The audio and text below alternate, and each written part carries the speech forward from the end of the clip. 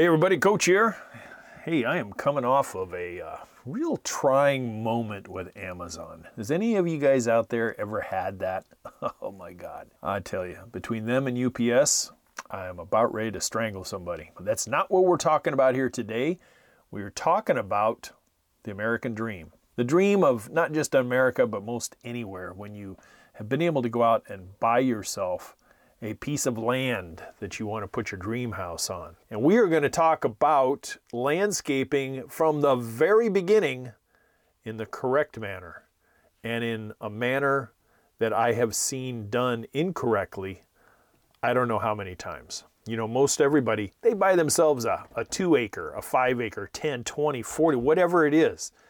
And the guys get out there and you walk it, and pretty early on, you kind of decide, here's where we want to put the house. But I have really seen some key components not figured out before new landowners start thinking about where the house is going to be built, which way is it going to be facing, etc. So many key components. And it is landscape based. It really is. It's landscaping in a nutshell. So without any further ado, let's get this thing started about raw land development.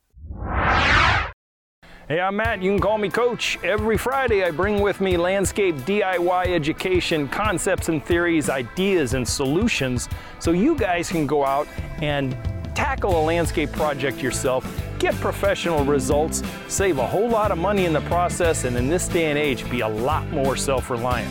Man, after a 20-plus year career in the green industry, I'm bringing with me a lot of knowledge and experience that I want to share with you guys, the new, modern, educated, self-reliant homeowner of today. Hey everybody, welcome back. Hey, congrats! If this happens to be you, you bought yourself a piece of land and your dream home is going to be going on it. Maybe your forever home is going to be built. It is still part of that American dream, and I'm sure in other countries as well. Your own land, your own dream home or cabin on it, weekends and vacations, or just your forever home. You know, your forever paradise. You have found it. But my experience has shown me some unintentional shortcuts folks have made, even people on YouTube have made, as they begin the development of this raw land. Now, you may not think of site work as landscaping, but it is. It truly is. I covered this a couple weeks ago. Because the definition of landscaping, you are going to be altering the existing landscape and change it, hopefully for the better, right? Yeah, check out that podcast and that video a couple weeks ago if you want to see the difference between landscaping and gardening. But many folks allow pros to come in and do much, if not all, the work for them with I got to tell you, with little to no futuristic thinking goes along with those pros, because all they really want is the bare minimum in order to get to where they need to build whatever they're building. So they're not thinking 5 years down the road, they're thinking 5 months down the road. And this is where the new landowner, the new homeowner, has to step back before you make a hire, before you contract with somebody, and really understand what you need today, a year from now, and 5 years from now. Some pros, and I worked for one at one time, he was an irrigation installation contractor, and his favorite saying that I learned about a month after being with him was, "Don't worry about it. We can't see it from my house." And that approach not only is highly unprofessional, but it also goes to show that some contractors, they're there for the dollar, they're not there for the service. And you really have to be careful. And it's up to you. The bottom line is you're the ones that are going to be owning it. You're the ones that be doing all the things on this dream property. Now, for me, I had personal experience with this at Weed Patch Ranch. The Donkey Kong, also known as the previous owner, drastically, I mean drastically, undersized many things and did not give two hoots to futuristic thinking when he developed this land that I bought. And I'll be right up front with you, is I didn't see it initially until I was there, and then I realized some of the things that could have been done better. And since we are going to be talking about the top 5 things I think you should be talking about, I'll let you in on just a little one right now. And that is the entrance to your property. The entrance. This guy that I bought the property from had a culvert apron, a culvert bridge, so to speak, made out of concrete, but he only made it large enough for a sedan to get over. And it was only about 12, maybe 14 feet wide. I'm going to say 12 feet wide at the most. Solid as a rock, I'll give him that. It was solid concrete, but oh my God, just turning in there with a pickup and a dump trailer, you had to really pay attention to what the hell you were doing, or a tire was going to go off the edge. And we're talking about an edge that was 24 inches down into the county-run ditch. So, all right, so let's move on. The driveway also at this place that I had was bare minimum, even marginal at best when we moved in. There were bare spots and muddy spots and not much gravel. It's like he almost knew that he wasn't going to be there that long. So here are my top 5 suggestions when it comes to raw land development. They are in order of importance, in my humble opinion. So you ready? Let's get strapped in. Number 1, and probably it sets the tone for the rest of your land development, and that is your driveway entrance and probably culvert crossing. Keep in mind the number and size of vehicles and equipment that will be accessing your property if you decide to build. Either your own stuff, could be, your own truck, your trailer, your RV, a flatbed, a boat, whatever it is, you have to allow enough room there where you can make a nice safe turn and you know darn well that everything is going to be on solid ground. Now, driveway aprons and culvert bridges, if there's anything to take away from this one, is it should flare. It should flare way out at the public roadway. And what I mean by flare is go from the width of the driveway, which we'll talk about here in a minute, and flare out at the roadway so that there's plenty of turnability as you come into that. That's a term I just came up with, but it sounds good, doesn't it? I would suggest a minimum of a 30-foot flare. 30-foot flare, 40 feet if possible. That way when someone is, let's do a hypothetical, you're having a large 53-foot tractor trailer delivering trusses for your new dream home. And they come there and you've only put in like a little 20-foot apron and a skinny driveway, kind of like where Maestro and I are right now. And all of a sudden they're having to pull in or drive back in. That's going to be a tough road, especially if your new dream property is off of a small county road. And that county road has really soft shoulders because it's been raining. The drainage ditches are kind of full of water, and there's no way in heck that a big rig like that, especially with a front end swing as they're trying to back in, is going to be able to do that reasonably without either getting themselves stuck or absolutely destroying your skinny little apron and certainly the road ditch. So remember to flare that thing out a great deal. And when you have whether your property has a culvert underneath it, maybe it's just a ditch and you're having to build over the top of it, make sure that you have a minimum of 6 to 8 inches of concrete or really compact road base and gravel going over the culvert itself. Don't try to dam up that road drainage.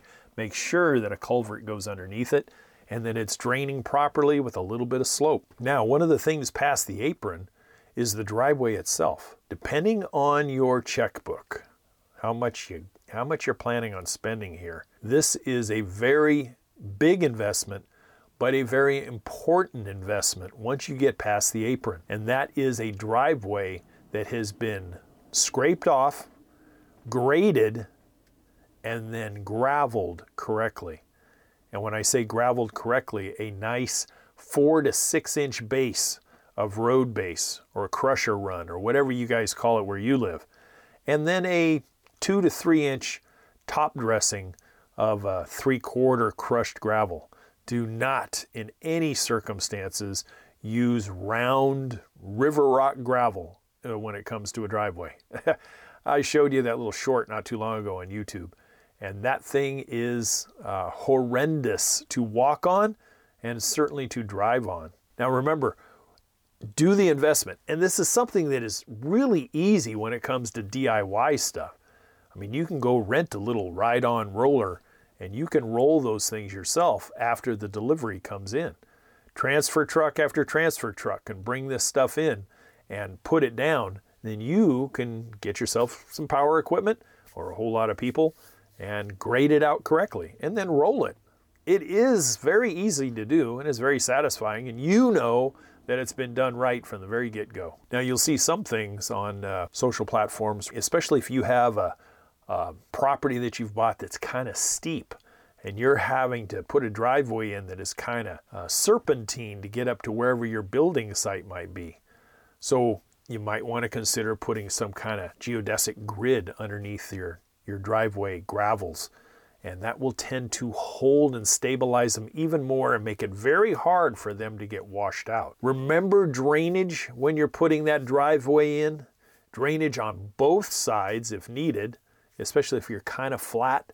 But if you're hilly, certainly the uphill side. That way, the thousands and thousands and thousands of dollars that you're putting into this driveway, big ass storm or big thaw or something, doesn't wash it out.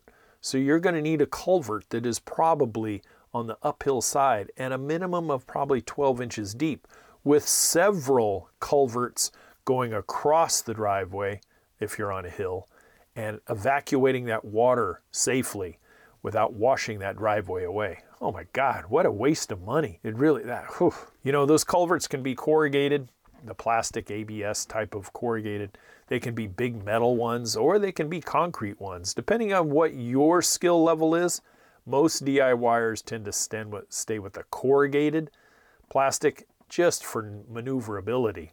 You know, a couple people can put those things into place, bury them to depth, slope them correctly, and then put a rock dam around that area so that the water is directed in there, and then you cover the culvert back up and recompact the whole area. Remember, several inches of gravel or road base goes over those culverts. Several inches, not just a couple inches. You'll end up crushing it down and crushing through those corrugated ones. And you don't want to have to drive over the metal and the concrete ones either. You know, it's just not what they're made for. So, number 2 would be the driveway width. And here I see shortcuts being taken, probably because contractors were the ones responsible for putting these in to get in and build your home or build the home. And they didn't really care about the width size. I really encourage you to go to a width that is more like 18 feet and not the width of a dump truck, which is most of the time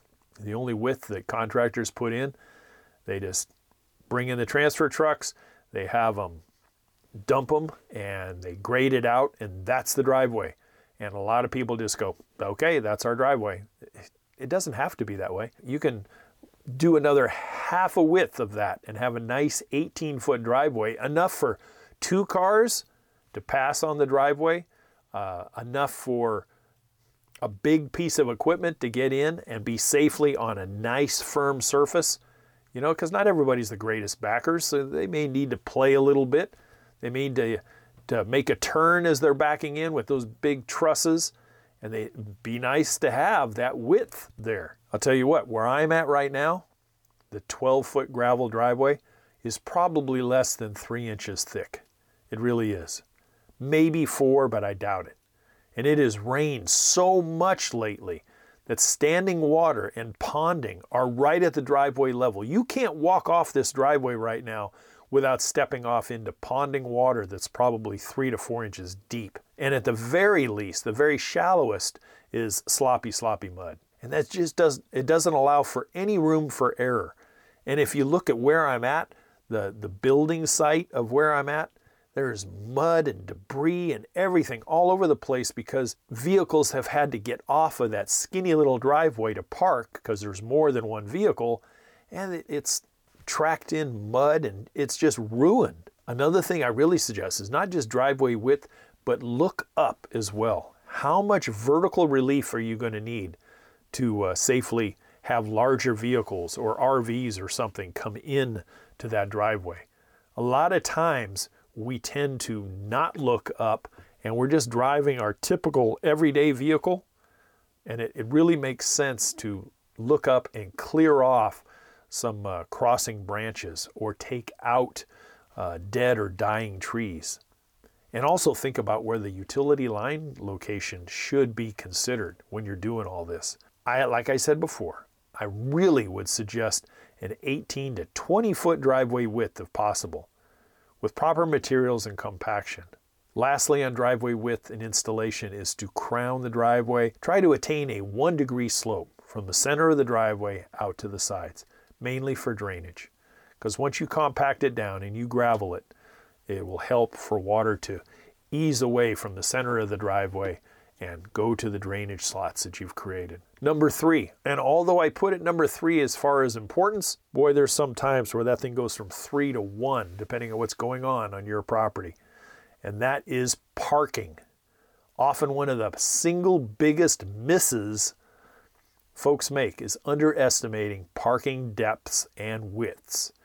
You could plan according to all construction vehicles and all other equipment present at one time to determine how much parking area you're going to need to create. I use the place where I'm at again as an example.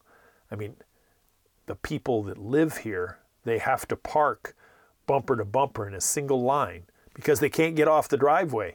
They can't get off the gravel, and there's no parking other than one RV that they have that they've graveled a slot in for. Otherwise, you're out in the mud. And I'm talking you're in mud that's 6 to 8 inches deep. And that is not just a healthy place to get out and walk around. It really isn't.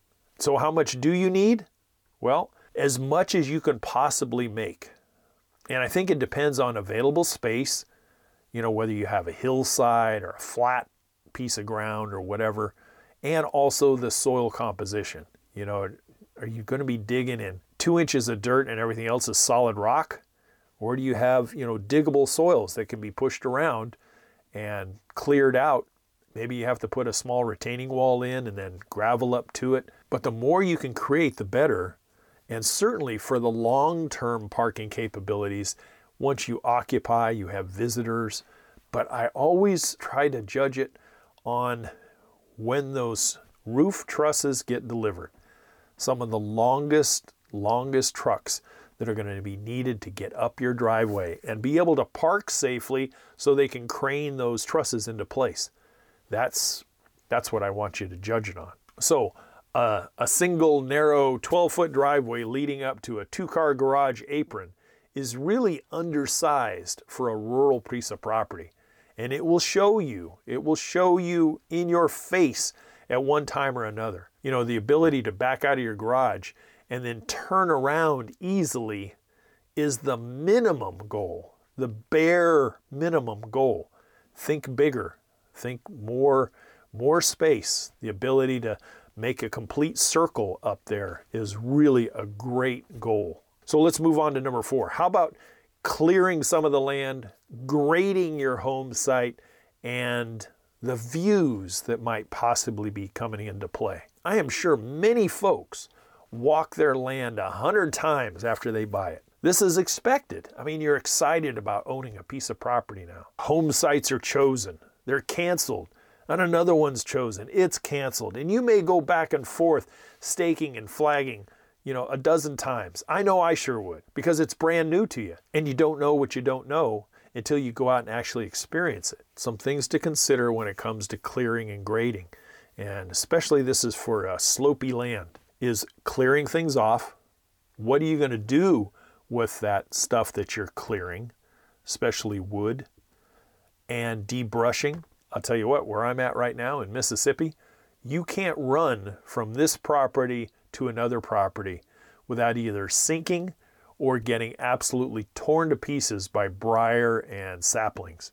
It's just not possible. It's that thick. And if you don't believe me, check out the channel this week and you'll see exactly what I'm talking about. And this is January. This is January of 2023. We're in the middle of winter, and it's still so thick. I can't imagine what it looks like when everything's leafed out. So tree removal, making sure that you stay within your purview and skill set. And then what are you going to do with that wood? Is the wood big enough where you can have it lumbered and milled? Or is it just stuff that you need to make a brush pile out of and burn? Or do you need to have a forestry mulcher come in and mulch the whole area, which is becoming very, very popular? And any view preservation or elimination. Now I know what you're thinking. Wait, what? Eliminate views, coach? Well, check out the episode I did a couple years ago about views, either on the channel or on the podcast. Views aren't always good. There are many times on many pieces of property, both suburbia and rural, that some views need to be eliminated. Many times we get a great piece of land. It is, and at the time it is our absolute nirvana. We have found paradise. Then, 6 months down the road, just about the time you're starting to build, your neighbor down the street moves in on the property adjacent to you, and they decide to turn it into a trash pit, a junkyard, a pig farm, or whatever, a bunch of junker cars stacked up and parted out and pieced up and cut up. That's probably not something that you want to look at. And you couldn't have predicted that one now, could you? So sometimes views need to be curbed and corrected. Hence, landscaping comes into play again. Is it something that you need to plant up immediately and get things started? Or is it something that you need to put up hardscape to actually eliminate the view? Yeah, you'll find out.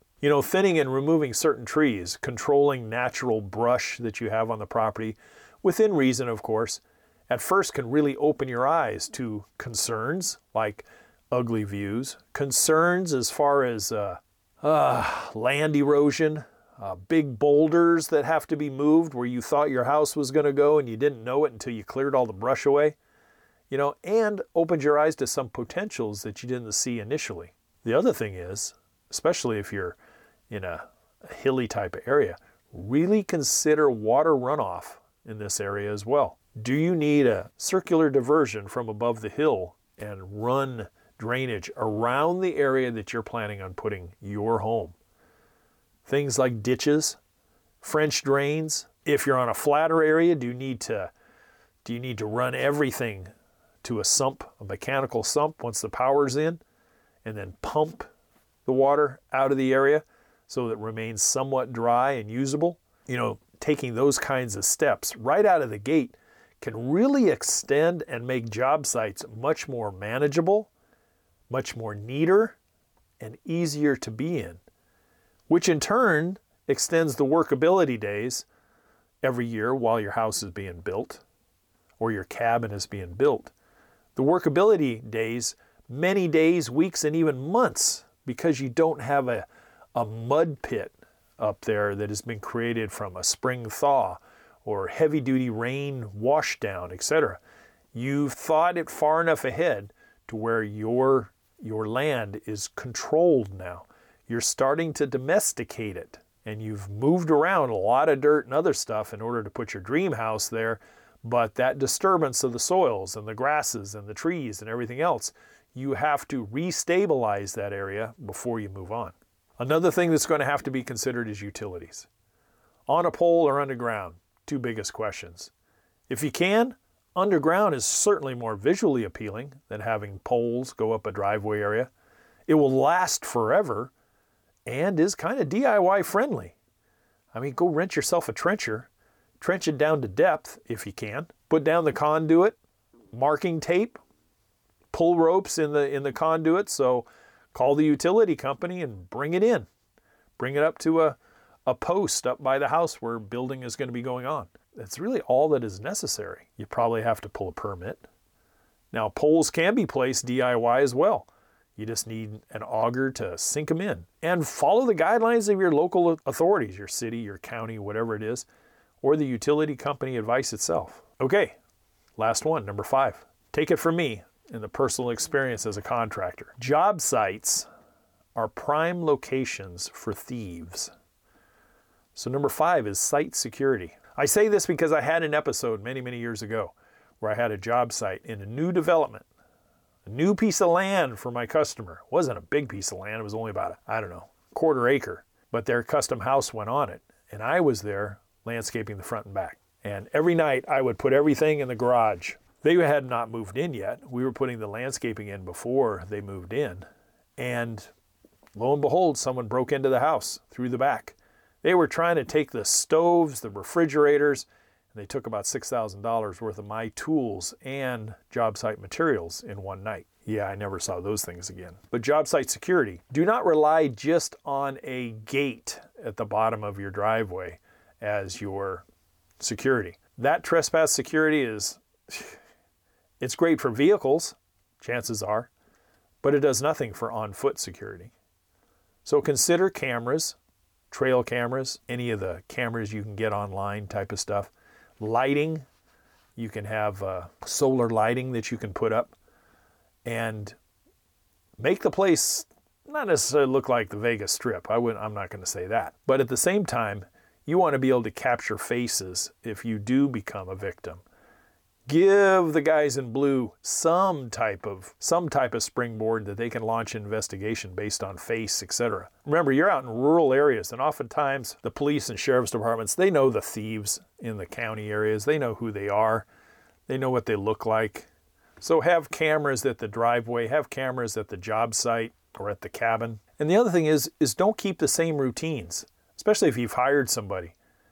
Tell the guys to show up at 9 o'clock one day, show up at 8 o'clock the next, leave early, come in, stay late one day, and really mix up the schedule.